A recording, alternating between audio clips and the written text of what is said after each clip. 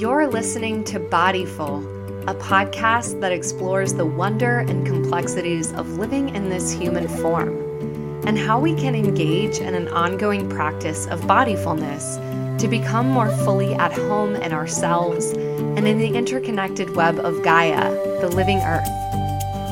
I'm your host, Valerie Martin, and I'm the founder of the Gaia Center for Embodied Healing, where we support folks in their growth and healing work with somatic psychotherapy and embodiment practices. We hear all the time about the importance of being mindful, and it's time to invite our bodies to the party. Welcome to Bodyful.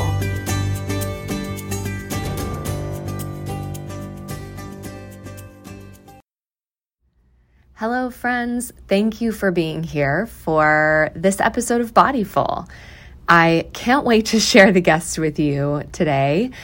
But before we jump into that, just a few little updates from my corner of the world here. Super excited to share that I am going to be teaching a weekly restorative class. So for those of y'all who are in the Nashville area, Sanctuary for Yoga is moving from their former home in Green Hills to a new studio that is less than half a mile from my new office. So Sanctuary was my first yoga home in Nashville. It's where I did my 200-hour teacher training and then went on to Inner Light, which where I was at for 3 years until COVID closed. So now I've only been teaching a little bit virtually and for Triluna in their sort of pop-up events and things like that. So this will be my first studio experience since Inner Light closed, and coming back to my sort of yoga roots feels very serendipitous at this point in my life, and I'm really excited about some of the things that Sanctuary has going on. So that is really exciting for me. If you happen to be around in this area, then check out our schedule for that weekend of December 3rd through 5th is going to be published any day now. By the time you hear this, it's probably already out there. And that will show you all the classes that are free that whole weekend to kind of celebrate the opening of the new studio. And yeah, very excited about that. Otherwise, make sure to stay in the loop with what we have going on at the Gaia Center.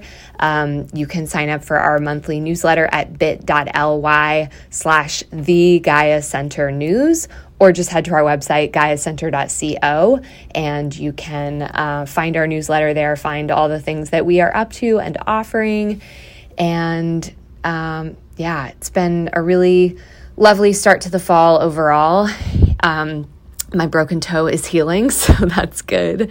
And yeah, let's jump into the guest for today, which again, I cannot contain my excitement. Let me just tell you a little bit about Dr. Daltry Dott.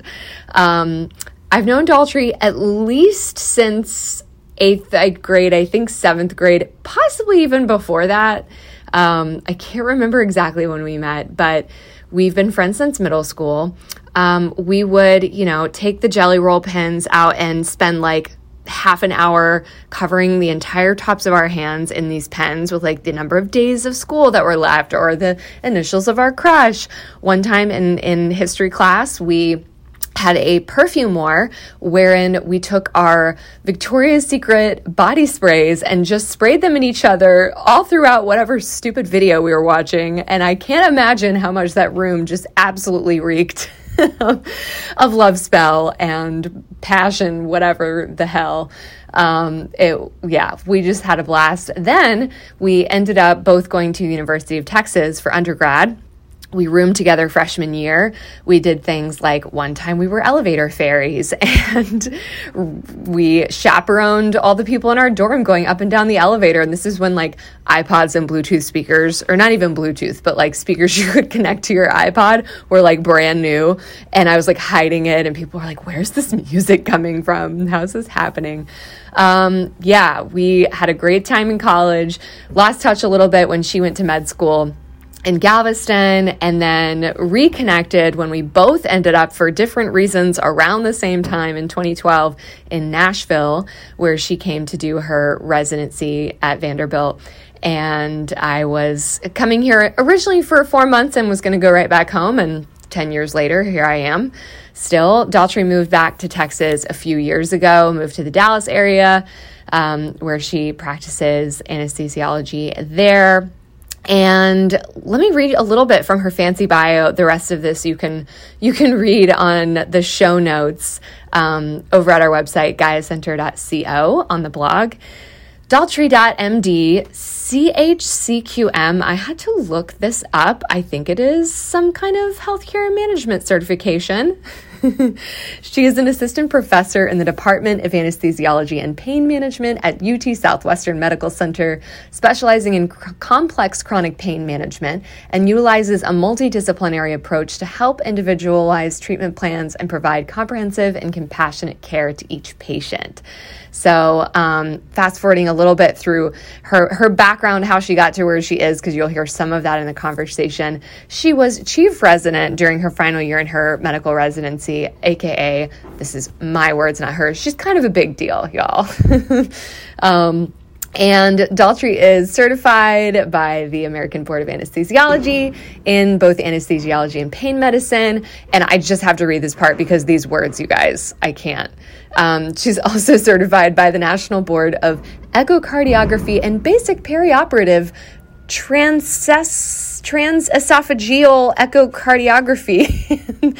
Okay, enough of that. But she was also included in D Magazine's Best Doctors in Collin County list for 2021.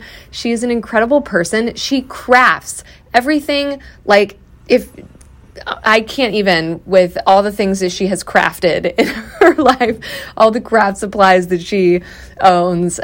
She cycles. She is a dog mom. She is just an incredible, well-rounded, hilarious, dry humor human being, and a wonderful friend.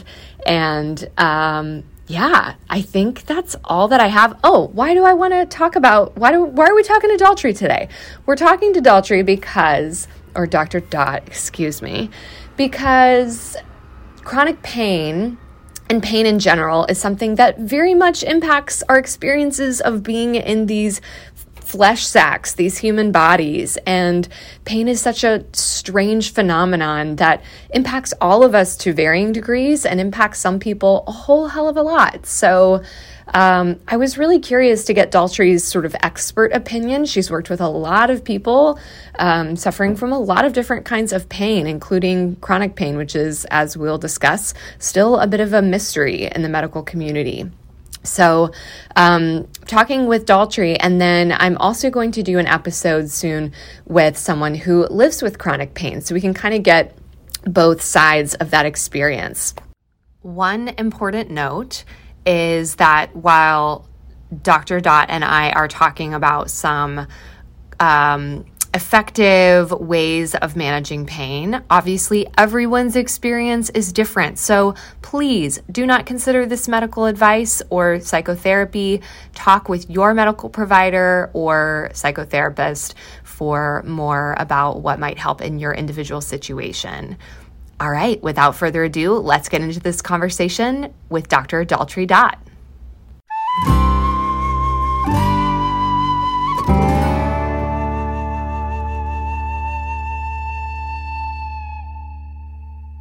Oh my goodness, I am nervous, which is hilarious because I have known you for over 20 years now. Yeah. That's crazy. How freaking cool. So yes, in the intro, I will share some of our ridiculous stories. Some of those may come up in this conversation, but you know, you are also this incredible professional, Dr. Daltry Dott. Thank you for being here. Oh, thank you for having me. So yeah, I'm really excited for this conversation. I feel like a lot of it is going to be like me asking kind of dumb questions, but in service of like just getting to the foundation of this very human experience that impacts all of us to some extent, and really impacts some people. So before we jump into all of that and learn a little bit more about you, let's take a moment to slow down and drop in. So as always, for anyone listening, you're welcome to join us if you're in a place where you can close your eyes or soften your gaze. If you're driving, just listen along and be present. So either eyes closed or softening your gaze and just noticing the natural rhythm of your breath, the surface supporting you, holding you up.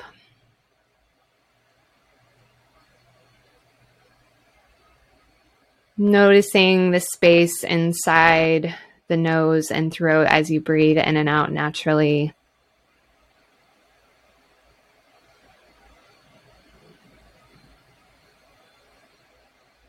And just becoming aware of what's present today in this moment. Physically, if there's any spots that are tight, tense, any other sensations. Any places you might invite to release a little bit. And noticing any thoughts that are arising.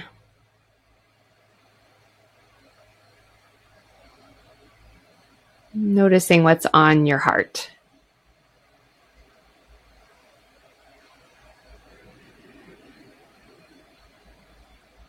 And just taking one more full breath, honoring whatever is showing up today, making room for it. When you're ready, blinking the eyes open.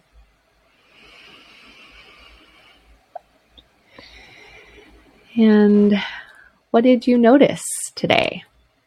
I felt kind of an inner sense of calm and letting go, just kind of releasing from the outside stressors. Yes. Yeah. It's like, I know it sounds over simplistic, but it's like regardless of what, shitstorm may be going on in life, it's like when we just pause and check in with our breath and it's like, in this moment, I am okay. Yep. No matter what else is going on.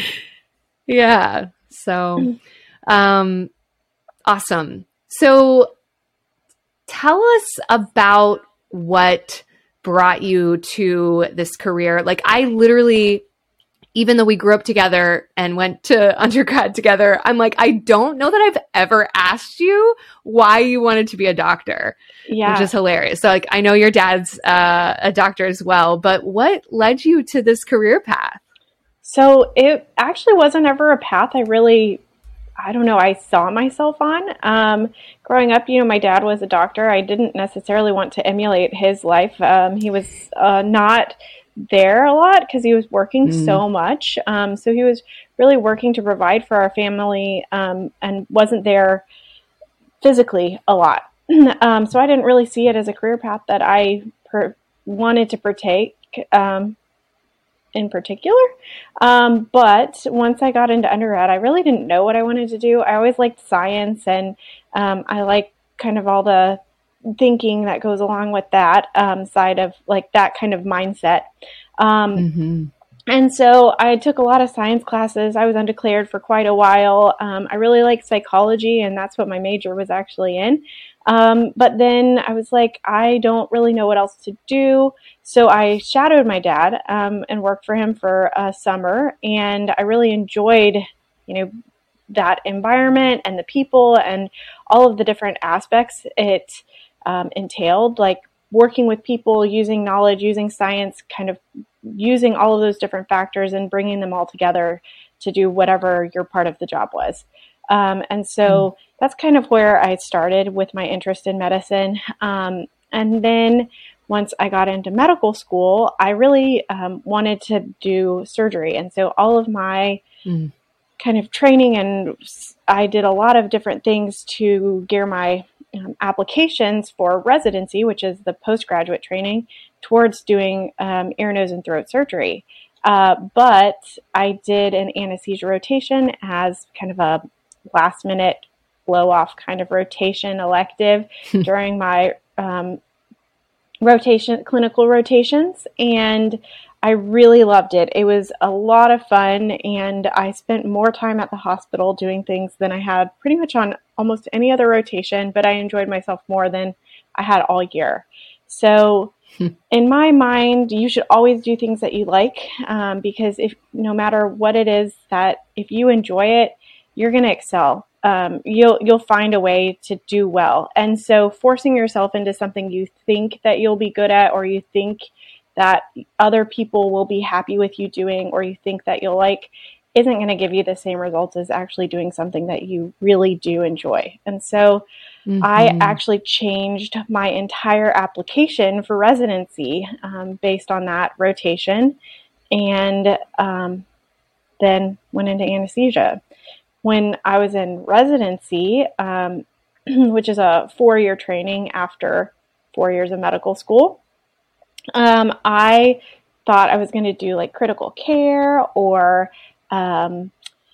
cardiothoracic anesthesia. And I didn't really see pain management as like something I was super interested in. But over my 4 years, I really realized that one of the things I missed was feeling like a doctor. Like when you're an anesthesiologist, you see a patient for surgery, and then you may or may not, usually not, see them ever again. So you never see kind of the results of what you did and how people are doing on the other side. And I really missed building that relationship with patients. And pain management gave me that aspect of feeling like a doctor, seeing patients and building a relationship with them, seeing how what we were doing and working on together affected them and what they were able to do after, we implemented different types of treatments. And another thing with pain management that I really enjoy is that a lot of doctors don't know how to treat pain. Pain is the number one reason that people go to the doctor, and there is no formal education in pretty much any training program in medical school that really teaches doctors or future doctors how to treat pain adequately. A lot of it focuses on quick treatments for acute pain, which is one aspect of pain, but most doctors don't know how to treat chronic pain. So the kind of ways that I can help people are a little bit different than the ways that a lot of other doctors have been trained. And so that gives me a lot of, that's one thing that drew me to the field, is being able to help people when most people aren't educated in that aspect. Right. And I imagine that like having to do that additional training and specialty in chronic pain, like it's just, I'm sure there's still a lot that obviously your foundational experience and education was helpful for, but it's just so different than like being able to skillfully, safely put someone under anesthesia for a surgery, like that kind of pain management, versus like in someone's day-to-day life when they're not going to be hooked up to something or under any kind of, that type of anesthesia. Managing pain is a completely different story. And it's like even among anesthesiologists, like what percentage of people are trained in how to manage that more day-to-day or chronic pain? I imagine like probably not most of them. No, pretty much none. And then even just like primary care doctors, like they really don't know much more than, there are some that do a really great job and do have a lot more education, but a vast majority don't know all of the aspects of chronic pain treatment and what that really entails. And it's really, I think, an unfortunate thing that we don't educate our doctors or future doctors on the treatment options and what we can do to help people manage their pain on a daily basis. Yeah, it's like, we can train people how to do heart surgery or do these specific types of procedures or treat these specific illnesses. But then there's just this sort of like looming thing of pain and like, what is the protocol for that? How do we treat it? It seems like the field is still really trying to figure that out as much as medicine has advanced in like the last 100 years. Yeah, and I think part of the problem is that, the name chronic pain doctor carries a really big stigma with it. There were some really big issues with opioids and prescribing habits that kind of threw us into the opioid epidemic. And that if you hear the name chronic pain doctor, people think, oh, you're just going to give me opiates, or you're only going to treat me with pain medications, or you're going to get me addicted to these like terrible things. And I think that's a really false stigma that is out there. And there are some doctors, I'm sure, who that is their thing. But if you find the right pain doctor, that is not going to be the biggest treatment option. That should not ever be your only treatment option. There should be quite a few different options, kind of depending on where you are in your path, but there should pretty much always be at least another option. Right. And as far as like opiates go, I mean, I know there is so much controversy even within the medical field and people who feel very differently about it. But I mean, I would imagine, and you can correct me if I'm wrong or tell me what you think, but like that there has to be a place for that kind of treatment option, that for some people, maybe just their quality of life is with the level or kind of pain they're experiencing. And maybe there's just not a lot of great ways to treat it otherwise or get to the root cause, that maybe it is an appropriate treatment option for to a certain extent or for a certain duration of time. But I wonder, like, would you agree with that? And would you say that, like, is it the kind of thing, are opiates ever appropriate for long-term use? Or is it like after a certain point, do you really have to be kind of taking breaks from them or using other approaches? So based on like the evidence and the research that's out there, there's really, opiates have a place for acute pain. So pain that has been short-lived or less than 4 to 6 months in duration. After that 4 to 6 months in duration, really what happens is your body changes. So acute pain is where your body is telling you something is wrong, there is something being damaged or hurt, or you need to avoid something. Chronic pain is kind of a different mechanism. And what happens after that 4 to 6 months is that the nerves start releasing those signals that relay pain, and they're releasing chemicals that relay those messages to your brain. And then those nerves also are making contact with other nerves that are nearby. So let's say you hurt your knee and you have pain for a few months. Your body's telling you you've got some type of damage going on there. But once it gets to that 4 to 6 months at your knee, those nerves are contacting other nearby nerves. When those nerves go into your spine, they are making contact with other nearby nerves in your spinal cord. And then whenever they go up to your brain, they're making contact with other nearby nerves in your brain, which they shouldn't be making contact with. So these pain nerves are sending these pain signals and then making contact with other nerves that are nearby in multiple different places, causing them to send pain signals as well. And it just kind of perpetuates this pain signal. So there's no longer any necessarily tissue damage or biologic reason for you to continue to have pain. The acute pain, there's definitely a place for opioids, especially if you, let's say you break your arm or you have surgery. Opioids are really good at controlling that pain and getting you over that really terrible pain hump. But once you get to chronic pain, the evidence and research shows that there's really no benefit. And do some people continue to do well and function well while they are taking opioids? Yes. Some people do really well and can maintain functionality on low doses of opioids. But what we see very commonly is that people build a tolerance, meaning they get used to that medication and they need more to achieve the same effect. And so what happens is that over time, people need more medication, they get more side effects. There's actually something called opioid-induced hyperalgesia, and basically that's a fancy name to say that being on opioids actually increases your sensitivity to pain. So there's actually evidence out there that people who are on opiates for long periods of time actually experience more pain than people who are not. So it's kind of a hard topic, because do some people do really well and function better on lower doses of opioids long term? Yes. But is it a good option for most people? Maybe, maybe not. It just really depends on the person. And there are a lot of other aspects that go along with opioids, both short and long term risks and side effects. The risks aren't just to you. If you have medications in your cabinet and you have someone come over and do some work on your house for whatever reason, those opiates may disappear. If you have children in the household, there are risks to those kids. They can get into those and then have addiction down the line, because the research has shown if there are children who are using opiates before the age of 18, they're much, much higher risk of becoming addicted in the future.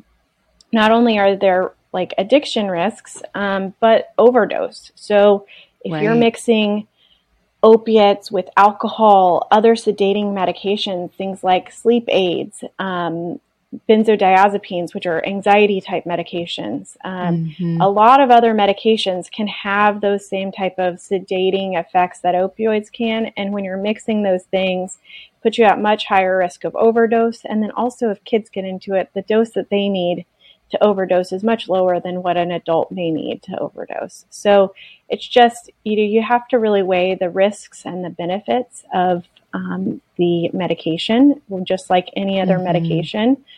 But I think it's a hard question to ask, and everybody is a little bit different on what's going to be best for them.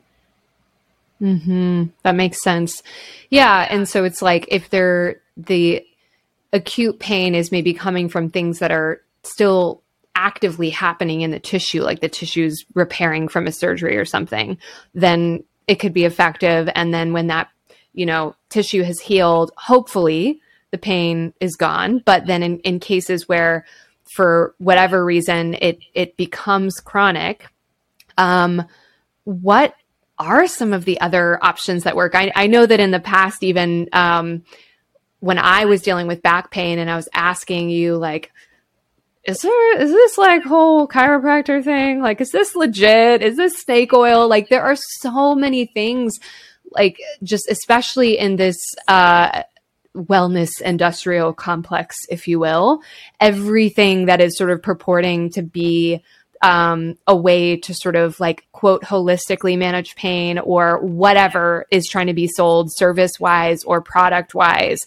So maybe help us understand a little bit about like which of those options are pretty legit and maybe evidence-based, and are there any that maybe aren't so legit that people may want to be wary of?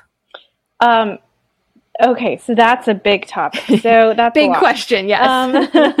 So there are quite a few different options that you can kind of explore as far as generalities. Kind of the treatments that I usually use fall into a few different categories, but usually using a multimodal approach, so meaning doing a few different things all at the same time, is going to give you the best results. So usually one thing in isolation is not going to give you the same results as doing a couple of different things at the same time. So a few different things that people can do, or things that are out there that people do, are kind of, the first one would be like exercise programs and things along those lines. So physical therapy, sometimes people lump chiropractic treatments into that as well, but physical therapy, home exercise programs, yoga, Tai Chi, those can be really good programs to do some strengthening exercises, also help you recenter and focus on, what is going right in your body, not just what is going wrong and what is painful. The biggest difference that is between kind of physical therapy and those yoga, Tai Chi, those kinds of activities, and chiropractic is that yoga, Tai Chi, physical therapy, exercise programs are usually very active treatments. You yourself are doing the physical activity and actively doing something to strengthen or stretch or change your body. Whereas chiropractic treatments are more involved with passive therapies, meaning they're doing something to you, but you're not actively participating in that. And some of those things can feel really good. Massage, chiropractic treatment, some can feel really good and they're not necessarily bad, but how much are they actually helping you? It can be somewhat questionable, unless it's really addressing the underlying issue. Now, if you have myofascial pain and you need the myofascial muscles and tendons and all of that kind of released, massage can be a really good thing. Even just human contact can be good. That can make you feel really good. But how much are they getting to the underlying issue? If that's not your issue, it's a little questionable. For the most part, I do not recommend adjustments, chiropractic adjustments, especially of the neck. There are a lot of different things that can happen. There are some pretty significant risks involved with that. A lot of people do them, and that is definitely their own choice. But I typically don't recommend that people partake in those. I hated when I did try chiropractic for a period of time. And it was like, I don't know. I feel like I'm always straddling this line of like, wanting to be open to a variety of things because, the Western medical model and all of that, like I know is not the be all end all. And yet I am very skeptical. And I also know that some things, part of the benefit comes from that sort of placebo effect. And I'm like, is this even going to work if I'm skeptical of it? So it's challenging, but I did not like the neck adjustments, and it, probably won't ever do that again. It definitely, even with folks who maybe have done it successfully with hundreds or thousands of patients and not really had issues, it's scary. And like, even as a yoga teacher, I know plenty of yoga teachers who will teach, inversions, like headstand, handstand, that even shoulder stand. And I am always super, like, I usually give different options, and most of the options that I will give will not put pressure on the cervical spine, because I'm just like, why? Just why do we need to tempt fate in that way? Yeah, exactly. And a lot of what I do see is neck issues. And like, there are a lot of things in your neck. If you just think about like things that have to travel from your heart and your lungs up to your brain, like very important structures in a very small amount of space. So just my opinion is just don't mess with it. Be careful. Yeah. But the kind of those active treatments or therapies of trying to get active, move your body, like we talked about, a lot of people with chronic pain have this fear of movement. So they think it hurts, and so I shouldn't move. I shouldn't do anything because it makes my pain worse. But really, you're doing yourself a disservice if you're not moving, because it makes you weaker. It makes things tighter. It makes you hurt more when you do try to move. So actually encouraging people to move and do something, some type of activity, is actually can be really good for their body and really good for their mindset. Just being able to know like, hey, I can do this, and I can move this part of my body, or I can do this with my body, and it makes me feel good. Can have a really positive effect too. Other treatment options would be like medications. So from a Western type of side, there's a whole bunch of pharmacological medications that are out there that can be used to treat pain. There are also a lot of treatment options that people seek that are not necessarily pharmacologic things that a physician may prescribe, but things like CBD, very, very commonly used. I see it used all of the time. Does it help? My experience is maybe 1 in every 7 to 1 in every 10 people who I ask tells me that it's helpful. Now compare that to placebo effect. Placebo effect is 1 in 3. So, I mean, we're not even at placebo effect. So does it work? I don't know. For the people who say it works, they swear by it. And so if you're that 1 in 7 to 1 in 10, then that is great. But at the same time, do I Have you had recommend many it? patients, right? Have you had many use acupuncture and does it match placebo level? Yes. So acupuncture can actually be really helpful for a lot of different type of pain. And so there is actually a lot of evidence out there for Hmm. acupuncture, and treatments for different kinds of pain. One of the most common things is headaches that can be treated with acupuncture. Um, Yeah.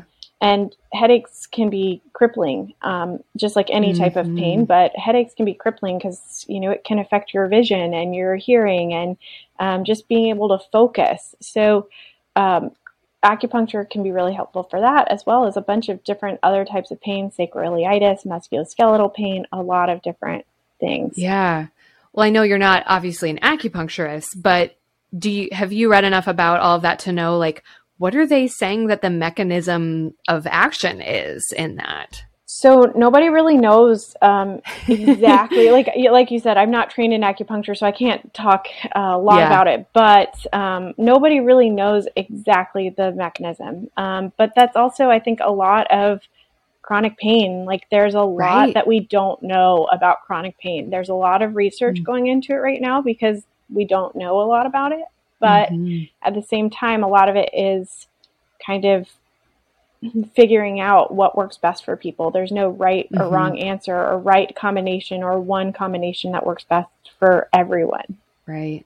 Yeah, I recently read this really fascinating Atlantic article. I'll put it in the show notes. That I can't remember the exact title, but it was something to the effect of like, Reiki shouldn't work, and yet it does. Why?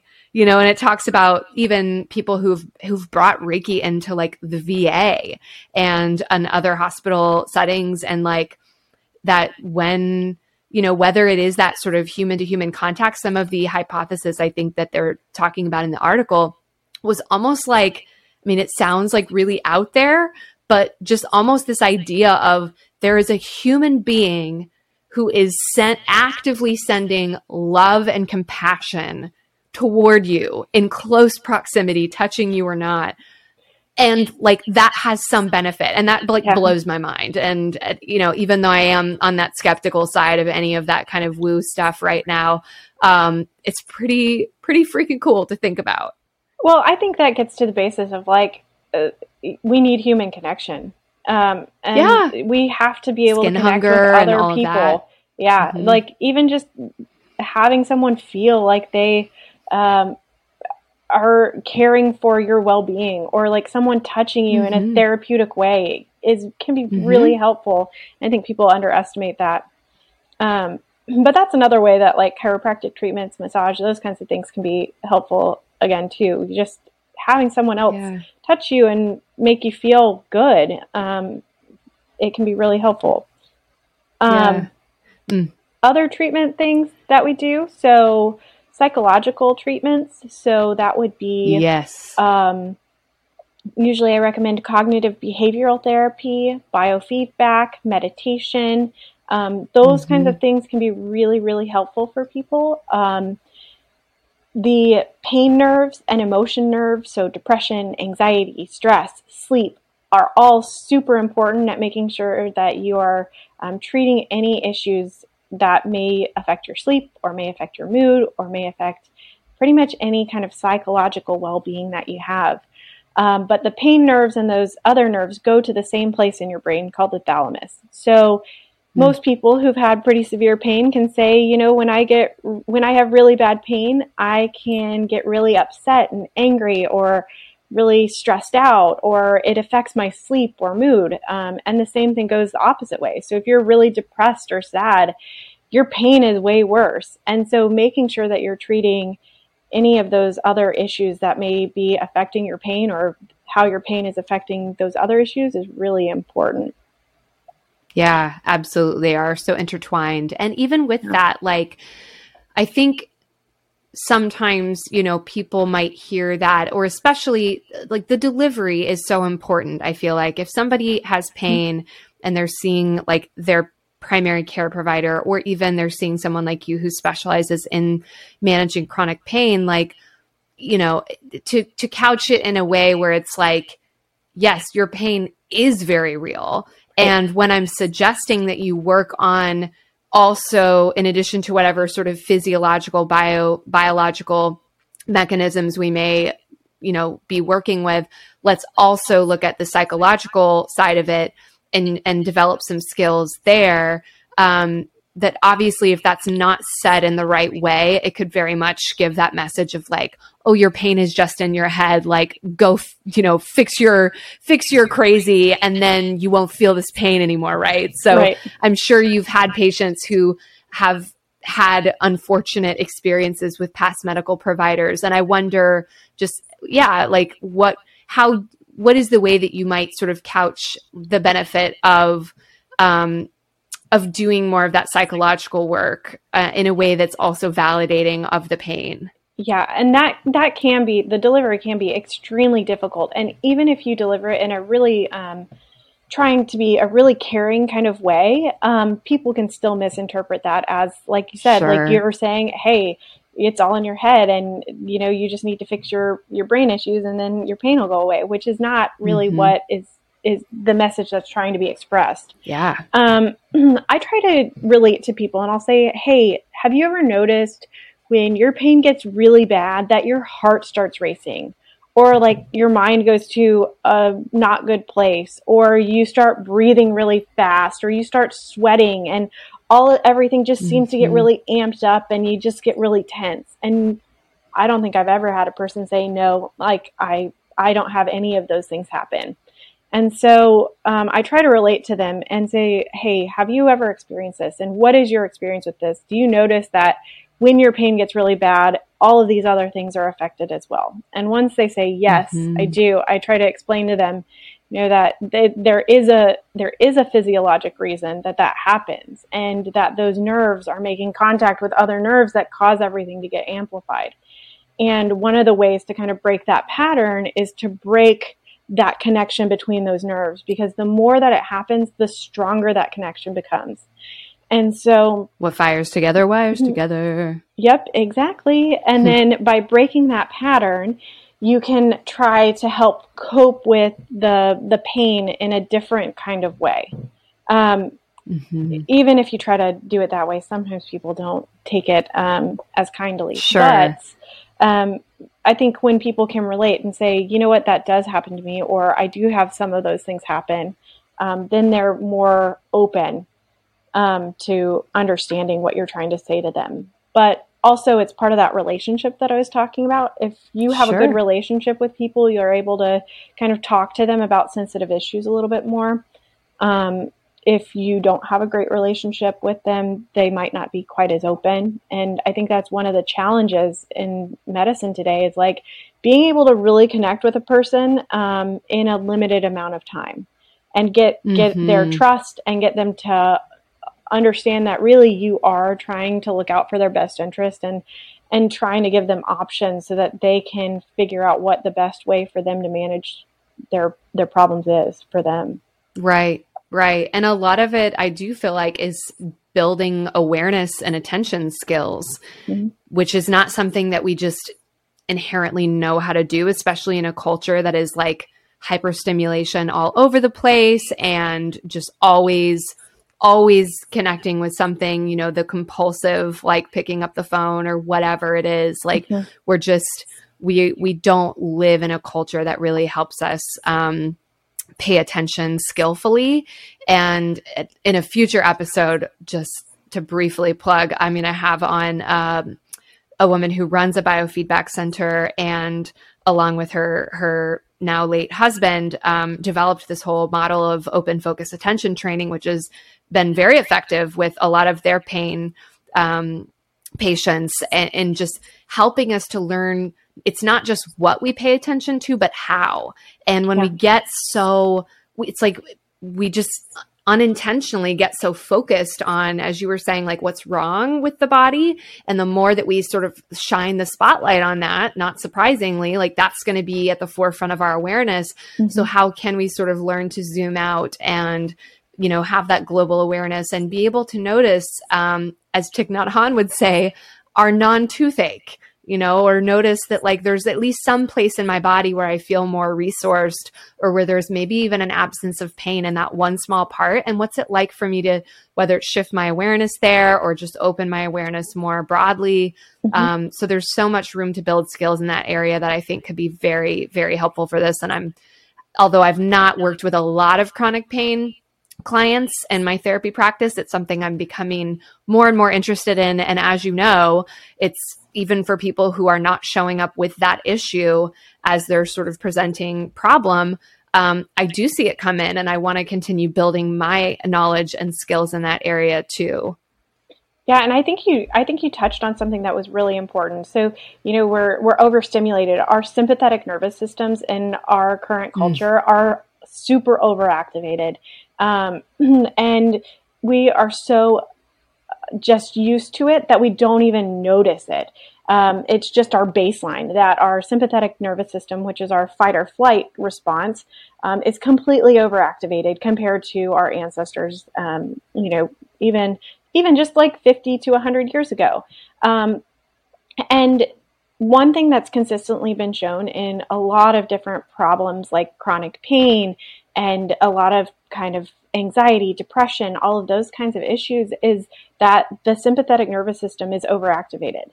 And we don't have a lot in our current culture or society that really focuses on your parasympathetic nervous system, which is the opposite, your rest and digest system that kind of calms everything down and kind of recenters everything and kind of takes everything that's amped up and kind of adjusts it. And so I think finding those strategies that really focus on balancing out the sympathetic nervous system and the parasympathetic nervous systems are really important, and they really don't receive enough attention these days.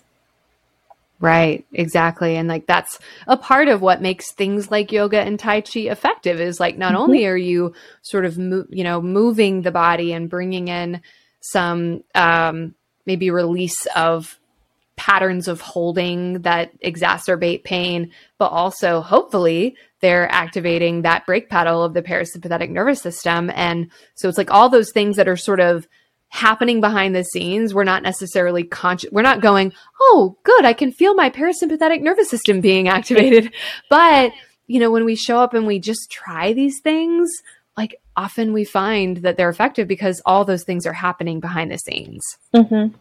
And there's a reason why exercise makes you feel good. It releases your endorphins and those feel good chemicals. So like any kind of movement, exercise that helps activate your parasympathetic nervous system too. Yes. And also, even things like orgasm, releasing those kinds of feel good chemicals. Like I literally had a client who was like, nah, I'm not interested right now. I'm in a lot of pain. And then she she's like, you know what? I'm going to do this anyway. I'm going to see how it goes. And I was like, how was your pain after? She's like, it was gone. Yeah, like surprisingly, when you give yourself feel good chemicals, regardless of how you get them, your body's pretty good at producing the things that it needs.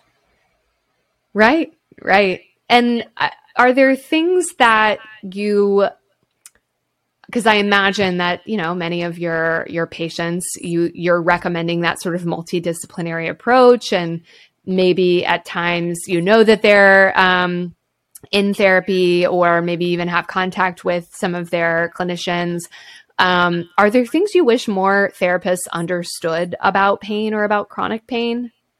I think the biggest thing is what we've touched on a little bit, but understanding that it is not that there's necessarily ongoing tissue damage going on, that movement and activity there are no restrictions necessarily. Sometimes there are going to be restrictions based on the underlying condition, but for the most part, it's whatever you can do, go ahead and do that. If you can walk, even if it's just for a block, that activity should be highly encouraged. Laying in bed all day, not doing activity, not getting outside is not ever, I don't think I've ever recommended that. So making sure that people are understanding that they should be doing the activities that they can be doing. Even if it's only a little bit, they should still do as much as they can and then work up.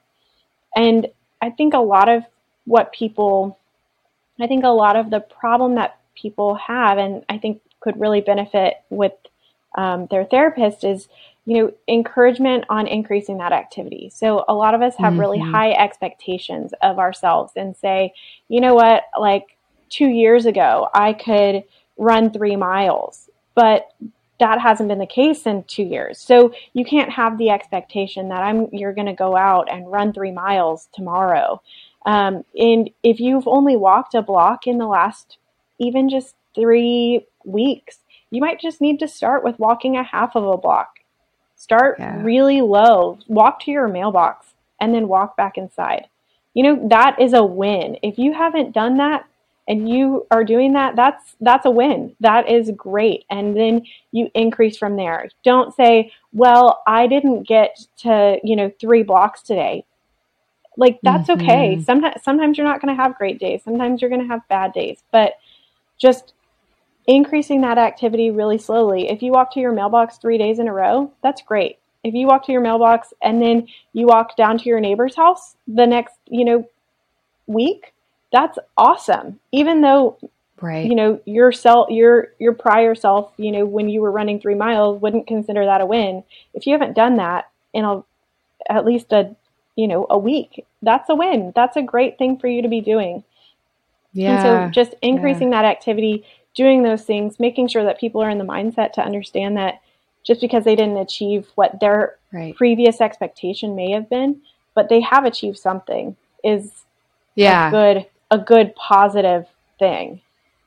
So patience and self-compassion, and also sort of like willingness to be with the discomfort, which again, culturally, we're not big fans of. We're like, oh, what are all the ways that I can immediately get rid of this discomfort and feel better? And recognizing that, like, sometimes we do, like, getting through it, getting to a better place is going to require us to be with the discomfort, to build some distress tolerance skills. And that's another thing therapy can be really helpful with. I had, obviously it's all on a case by case basis, like you said, sometimes depending on what's underlying the pain. So I'll say it in the intro up front, but obviously this is all like within the context of each person checking with their own medical team and knowing what's right for them. But I will say, like, this is not a chronic pain example, but to your point, I mentioned to you a while ago, it was maybe now almost a couple months ago, that I broke my little toe. And I was so nervous about, like, I didn't want to do anything to hurt it worse, and it wasn't getting better. And I was like walking funny and like, use, what's the word I'm looking for? To try to compensating with, my big toe or my whatever. I was walking weird, and that was causing more problems. And then I was like, oh no, I should have gone to the doctor in the beginning. But the best part was when I finally went to the doctor 5 weeks in, he said, the only thing that you're going to do to hurt this is to stub your toe again. So if you're doing other things, if you're, riding your bike or you're exercising or whatever, if it hurts a little, but it's like manageable, and then it's fine.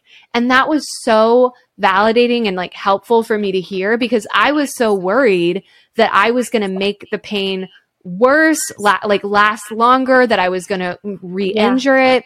And just having that affirmation of like, no, it's actually okay that it's hurting some. Like, sure, if you want to ice it, if you want to take ibuprofen, whatever, great, to manage inflammation. But in general, like, you're not hurting it just because it's painful. And I needed to hear that. And I can imagine that people with certainly chronic pain might really need to get that sort of like validation and understanding. Yeah. And I think, anytime that you have pain or if you're developing chronic pain, you should always check in with your doctors, make sure that, there aren't any other options that you haven't explored. One thing that I do as a chronic pain doctor are injections or things along those lines, which are very specialized treatments. But there should always be a lot of, not necessarily a lot of options, but multiple different treatment options for you, kind of depending on where you are in your path, what you want to do and how you want to proceed, how long it's been affecting you, and how much of an interference it is in your life.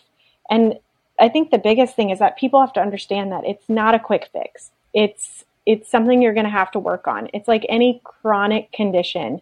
It's like, I like to compare it to like weight gain and weight loss in a way that, you didn't gain, however much pound, let's say it's 50 pounds. You didn't gain 50 pounds overnight. You didn't get to the same pain place that you are, 6 months later, just overnight. It took time to get to that place. And the same thing, if you're like trying to lose weight or trying to control diabetes or your blood pressure, it's not going to happen overnight. It's going to be a process, and figuring out the process that works best for you is going to be different for everyone. And you should try to find a medical professional who can work with you on that and figuring out what the best options are for you, and how you want to proceed, because there are a lot of options and there's not just one way that's best for everyone. Mm-hmm. Right. Well, I think the last thing I wanted to make sure to ask about is like, this kind of goes back to that idea of the stigma around chronic pain and how it's still in some ways a little bit of a mystery because it's so subjective and all of that, when people may get some type of chronic pain diagnosis, like fibromyalgia or something, like being very much an outsider or adjacent to the medical community, like my understanding is that a diagnosis like that, is pretty stigmatized, and that even a lot of doctors might be like, oh, well, we're just calling it this because they're convinced they're in so much pain and we don't know what else is going on. So we'll just slap this name on it and tell them to go to therapy and, whatever. So I'm curious sort of what your take is on chronic pain diagnoses like fibromyalgia, and like, is there hope for those people to have any improvement or better quality of life? Yeah. So like we kind of touched on a little bit, but there's a lot that's not understood about chronic pain so far. Fibromyalgia is one of those diagnoses that we really don't know a lot about. And some people will even say, is fibromyalgia even a legitimate diagnosis? And for those people who have fibromyalgia or have been diagnosed with that, it is. So there have been research studies that have shown that people produce different types of chemicals in the places in their spinal canal, in the places where they have those painful areas. Those areas are releasing different chemicals than what would be expected in someone who does not have fibromyalgia. So fibromyalgia is a true diagnosis. It is a real thing, and unfortunately, some people do have this idea that it's just kind of a throw your hands up in the air and we don't know what's going on, and this is just the catch-all we're going to give you. But it is a real thing. But unfortunately, we don't know that much about it. We understand some things, like what the alterations in some of the chemicals that are released are, but we don't really understand why it happens or why certain people develop it, and then the treatments are on kind of the symptoms, same as chronic pain. It's like, unfortunately, we don't have a great way of changing those chemicals that are being released by those nerves that shouldn't be released. And we don't have a great way of reversing those connections that those nerves have made that they shouldn't really be making. So it's really, most of chronic pain is addressing the symptoms, whether we're talking about fibromyalgia or any other type of chronic pain condition. And it's just trying to figure out how can we optimize your functionality and minimize your pain and keep you doing as much as you want to do and like to do and enjoying life as much as possible. Yeah.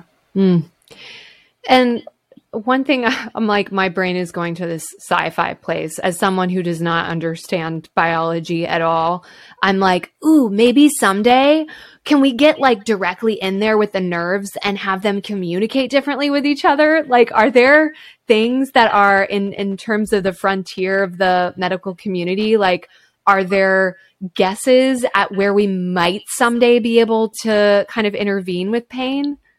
So there are a lot of things that are up and coming. There's a lot of research going into chronic pain and pain conditions in general. And we don't have a great way of changing those chemicals yet or changing those interactions that those nerves make, but there are some that are coming out and they are a little bit more invasive, things called neuromodulation. So there are ways that we can control the signals that your spinal cord sends and the nerves and how those nerves in your spinal cord connect with other nerves and the signals that are released, like coming down from your brain to those other nerves. There are ways that we can modify and change that. And then, just the ways that people can change that themselves, like the things we talked about, like biofeedback, cognitive behavioral therapy. You yourself can change some of those interactions that you have going on. We just can't see it.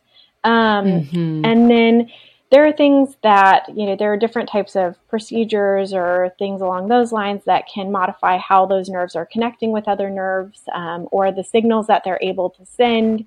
Some of the medications are specifically geared towards acting on specific receptors or acting on specific neurotransmitters, which are the chemicals that are released by the nerves, changing those signals. But we just don't have really targeted ways of doing it other than neuromodulation, which is a little bit more invasive and not necessarily a treatment for most people at this time. Like, I know we won't be here in 100 years, but I'll be very curious, like what the pain field will look like then. Yeah, I think there's going to be a lot of really interesting stuff coming out in the next 20, 30 years, 50 years, our lifetime. Cool. Even with the advent of AI and stuff, there could potentially be things with AI that target different areas of your brain or activate certain things in your brain to help treat pain or other conditions that we really don't know how to treat right now. I think there's a lot on the horizon that could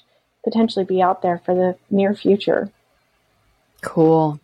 Okay, last question. If someone is listening to this and they are someone who struggles with chronic pain and they just feel defeated, like maybe they haven't had good experiences with medical providers, or they feel stigmatized, or they just are tired of being in pain all the time. Like, are there any just words of encouragement that you would want to offer?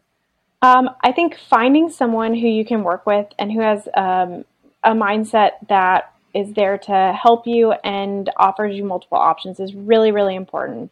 Find a friend who either has seen someone, ask your doctors, ask your therapist, ask your massage therapist, your chiropractors, if there is someone that they know that, offers more than what you've maybe experienced in the past. All doctors are very different, just like all therapists and different therapists and massage therapists and all of those different things, physical trainers, they can all be very, very different. So finding someone who you can trust and work with is really important. So I think finding that person who you feel understands you and is willing to work with you is really important. Staying in an environment where you don't feel heard or understood, or that they're on the same page as you, is not going to do you any good in the long run.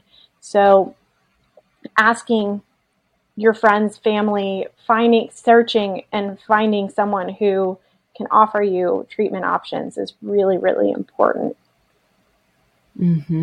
Awesome.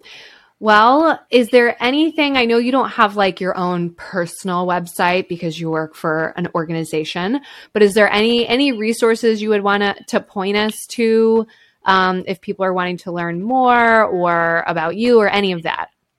Let me get you some resources that I will have you can post. And there are a few different resources that I like for like sleep and awesome. Cognitive behavioral kind of things that you can do on your own, YouTube videos that you can watch to help with movement and exercise. Cool. Yoga stuff. I have a whole bunch of resources that I can get to you, and you can post them online. Yay. We'll put those in the show notes. Yeah. Awesome. This has been so much fun. Oh my gosh. It's so great to connect with you in this way. You have so much wisdom and experience to share. Thank you for doing this. Yeah, thank you. This was really fun. I enjoyed it. I hope you enjoyed this episode, and if you feel moved to share it with someone you think would love it, that would mean so much to me. For show notes, head over to GaiaCenter.co and follow us on Instagram at The Gaia Center and at Val K. Martin, VALKAY Martin. And if you're into animal stuff and delicious vegan food, be sure to check out my other podcast, Vegan and Vibrant. See you next time.